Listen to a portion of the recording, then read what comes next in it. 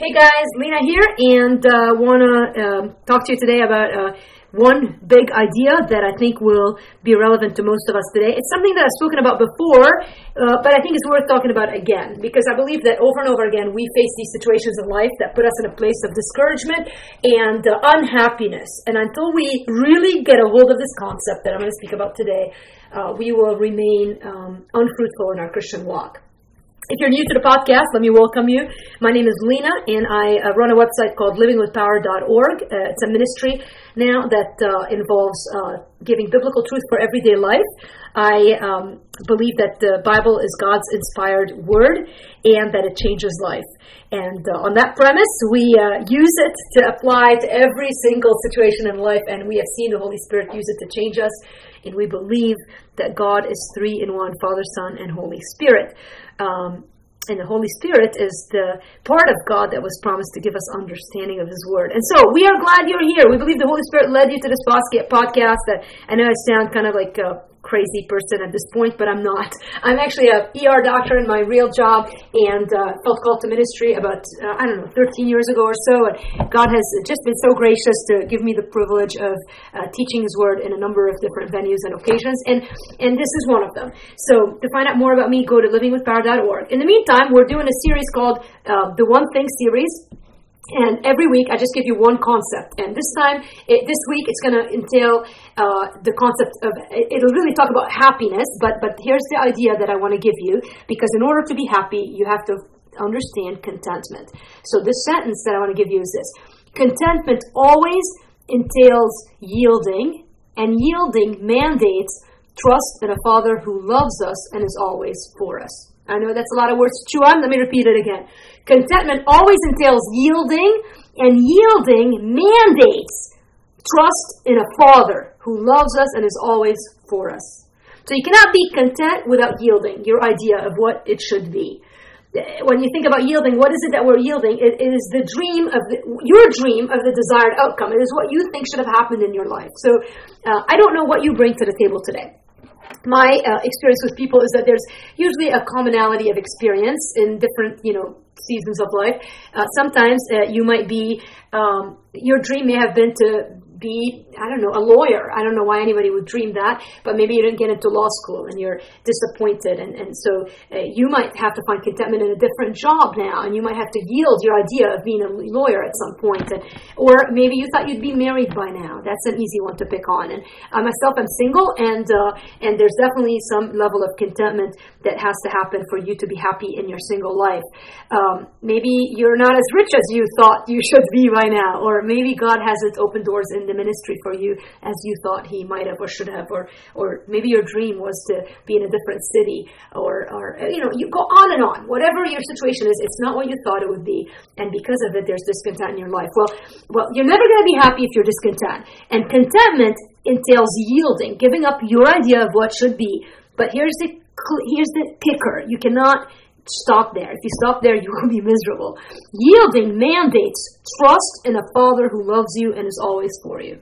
That's it. Yielding entails trust in a Father who loves you and is always for you. At the end of the day, if you want to sum up the Christian life, it is summed up in a 5-letter word called trust. That's it. It has to do with you believing that God is for you, that God is going to work out all things in your life for good.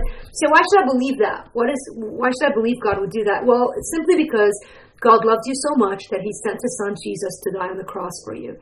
And in doing so, purchased your life. He gave you eternal life. His death on the cross was what would be your death, and by dying for you, He basically gave you life eternal. God, who would do this for His people, for His children, is a God worthy of trust. But somehow we live in a disconnected world. We think that's all fine and dandy for Sunday and for after I die, but what about right here, right now? How can I be happy now? And there comes a point in your life where you're going to have to yield your idea of what should be. This is hard to do. It's not easy. I'm going through a test in yielding now, and I find that the test of contentment comes when others get what I want. Right? You ever find yourself like everything's going great and you're happy, and then you look over and the person least likely to get that thing gets it, and you're like, that was meant to be mine, God. How did you screw it up? Did the mail kind of get, rewired on the way to my house? And you can become so bitter and jealous and envious, and I hate that feeling with all my heart. I wish it didn't happen in my life, but it's become even more easy to do in the age of social media because you have an up-close and personal view of everybody else's lives. So that the test for contentment comes when others get what you want. The test for contentment comes when nothing changes right away. You want it to change, you will it to change, you pray for it to change, you ask God to give you contentment, and nothing changes. And in that moment, there has to be a yielding of that thing that you want. And you can only do that comfortably when you understand God's deep love for you. And so, one of the questions that comes up, as you think about yielding is, well, how do I kill the desire? And I don't think it's always about killing your desire for that one thing that you want. I think often it's yielding the desire. There's a difference. Killing the desire is like kind of getting to the point where we're like, I don't want it anymore. But most of us do want it. I mean, we can't change that fact. You may be like, oh, I'm happy now, but inside your heart is hurting. I've been there. I know that feeling. And I get frustrated by it because I'm like, I can't fool God. I know that. So he sees past the outside. And so how do you yield that desire? I think before you even get to the point of yielding, you have to ask some basic questions. Is what you want glorifying to God? And are you doing everything in your power to make it happen? Like, for instance, you could whine about being single, and you could, be discontented that you're single, but you never leave your house, ever. I mean, you go to church, you show up the minute the worship starts, you leave the minute the pastor says amen. You don't talk to anybody at church. You don't go to the singles groups. You're not, you don't have a social life, and you're like, but you don't understand how hard it is for me. I do understand. I am single. I don't have a great social life, but a person who is trying might go to church 15 minutes early and talk to the people on their row, and maybe go to the singles events and come to the singles conference on October 10th that I'm hosting, and on and on. You see, are you doing everything you can in your power to change things? Say your issue is financial and you're discontent with the amount of money you're getting paid, but you feel like you deserve more. Well, are you doing the work that shows that you deserve more? Are you showing up early and leaving late? And are you giving it 110%? And are you doing what your boss wants you to do? And on and on and on. And so there's a point where you potentially do more. I don't know. I mean, you got to evaluate that. My guess is sometimes the issues that you want the most, you might not be able to do more. That's where I think the real frustration comes, is that you're trying everything you can. And you're like, if somebody tells me one more thing about doing more, I'm going to shoot myself. And I mean this, I don't mean this in a real suicidal sense. I'm sorry. I don't mean to make light of this. But you know what I mean. Like, you're like, take a hammer and just, bang a wall somewhere because I can't take this conversation anymore. It's weighing me down with guilt and with the feeling that I'm not enough. Look, I know I'm not enough. And if it boiled down to what I could bring to the table, we'd all be lost. I mean, I do these podcasts week after week, and I'm just speaking to you from my heart. And week after week, I think, did I say the right thing? Did I do the right thing? And there's such a weight with them. And I have to trust that I can only do my best. And the rest is up to the Lord. And so, are you doing what you can to change the situation? And secondly, are you doing it for the glory of God? I find that in the areas of discontent in my life, I got to tune into, what is God saying here when I don't have what I want? There's usually, God is trying to say something. There are a lot of things he could be saying. He could be saying, Lena, I want you to have this, but not now, not in the way you want it, because it's not good for you now and in the way you want it. He could be saying, you know what, Lena, you're wrong. I don't even want you to have this. You might be so high-strung on getting something that's bad for you, but you don't even know it's bad for you. God knows, because he sees the future. And so he might be stopping you from going down that path, and you don't even appreciate it because you don't have the full picture yet. And I believe that it is those areas of struggle and discontent where we can stop and tune in and ask God, what are you trying to say here? I believe sometimes God is just trying to correct us. Like, we might want something for the wrong reason, or we might even want something that's wrong. Have you ever thought about that? I mean, the very thing we might want is not pleasing to him, but we don't see it. Anyway, I think, what can I do? And what is God trying to say to me during this season of discontent? Or I believe the biggest thing that God is typically trying to say to us is that he wants us to grow in trusting him. I really believe that. Think about, I want to take you back to Genesis 22, the story of Abraham and Isaac. Remember that story? It's an amazing story. If you haven't read it in a while, you need to hang up this podcast and go there and read it and apply it to the situation in your life that is just your area of discontent. And that thing that you want more than anything, that's your Isaac. So Abraham has a son Isaac, and he's the love of his life. He's waited years for it, and God in his loving provision has given him the son of promise. And now God says to him, offer me your son. And so here's Abraham. He doesn't even argue. He takes up Isaac. He goes up to the mountain. And Isaac along the way is like, hey, Dad, where's the lamb that we're going to offer on the altar? And Abraham has to say, look at his son. Imagine the pain in that. And here's what he says then. God will provide for himself. Sorry about that. Thought my phone was off, but it's not. Okay? And so he says, God will provide for himself the lamb for a burnt offering, my son. And, wow, amazing that Abraham, don't believe for a minute that Abraham didn't have pain in his heart when he said that. See, I believe yielding will hurt. And I really believe that as Abraham was walking up the hill with his son, he kept waiting for a miracle to happen. Maybe God will show up now and change the desired outcome because I don't want my son to die. And again, remember, the test comes in not seeing anything change right away. That's when you're going to have to say, man, I'm going to be content with God and his ways because I know God. Because I know God. Not because I have the ability to be content in this situation, but because I know who God is, and I know that he wants what's best for me, and I know that he works all things out for good. And I might not see it right now, and I might not see it till the very last second, but I know that God will come through for me. And so here's Abraham walking up the hill with his son, trusting God.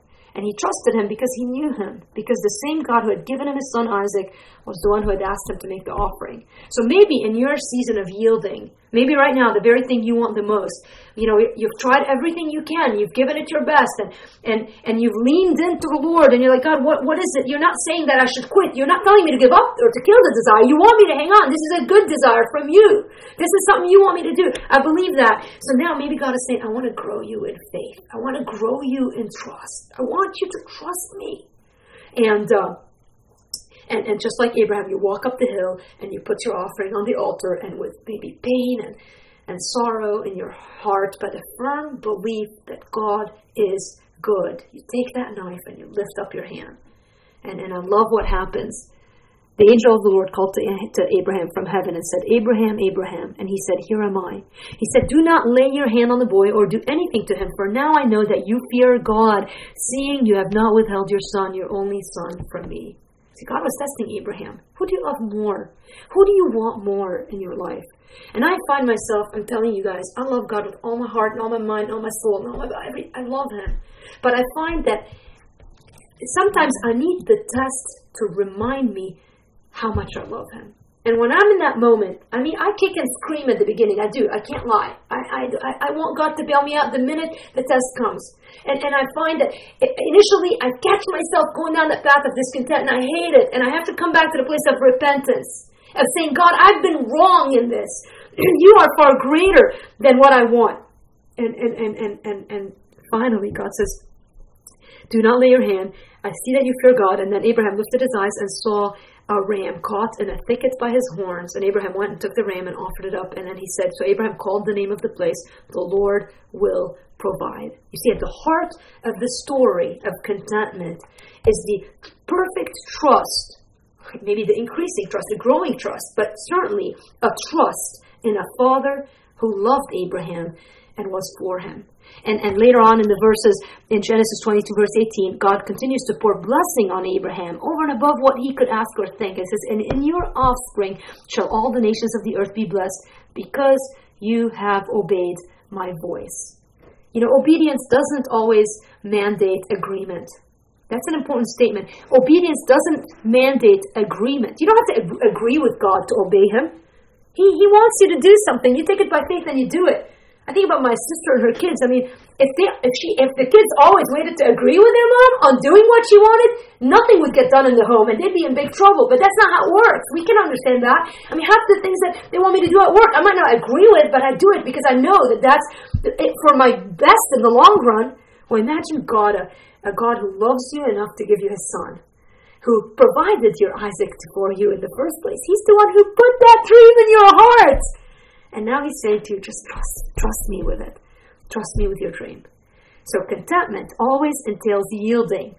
But for you to yield mandates that you trust your loving Father who deeply and unconditionally and unfailingly loves you and is always for you. Hey, maybe you don't know that Father. 1 John 3 says, "Behold, what manner of love the Father has bestowed on us, that we should be called children of God." Can you imagine it? The God of this universe has called us His children. And that is, we take that for granted. We're forgiven and we're free. And that very God, I love the way Romans says it in Romans 8. It says, "What then shall we say to these things? If God is for us, who can be against us? He who did not spare His own Son, but gave Him up for us all, how will He not also with Him graciously give us all things?" So if you're not seeing your dream of the desired outcome that you want, there must be a really good reason for it. And if you're looking for happiness in this life, and if you're looking for joy, first thing, you come into a loving relationship with God as your Father through His Son, Jesus Christ. And secondly, once you're in that relationship, you yield to Him because you trust that the same God who gave you Jesus is the God who will provide for your Isaac when you put him on the altar. I don't know about you, but that is the place I want to live. And so, in this test of contentment that I'm going through a test right now, I want to be found faithful. I want God to be well pleased in me, and I hope you want it too. What an opportunity we have in our delayed outcomes to say, "God, I don't see it. I don't know how this will happen, but I trust you. And no matter when you make it happen, even if I don't see it on the side of eternity, I will continue trusting you." And it is not the strength of our ability to say that. It's not the strength of our faith, but the goodness of our God that allows us to say that. So, rejoice with me today. Be grateful. Confess your sins to God. I mean, why don't we just take a minute after this podcast, shut this off, and just ask God, "We've mislabeled you." I know I do that always. I accuse God of not loving me, of not wanting to help me, of loving others more than me, and those are sins that need to be confessed and repented of. And then may we turn to God in trust and in adoration, this good God who would do anything for us, even give up His Son. Hey, if you want to know more about this God, or if you want to hear more from me, email me, lina@livingwithpower.org, lina@livingwithpower.org. I would love to hear from you. I would love to pray for you, and I trust you into the hands of the Lord the rest of this week, and I'll see you again next week, okay? You take care.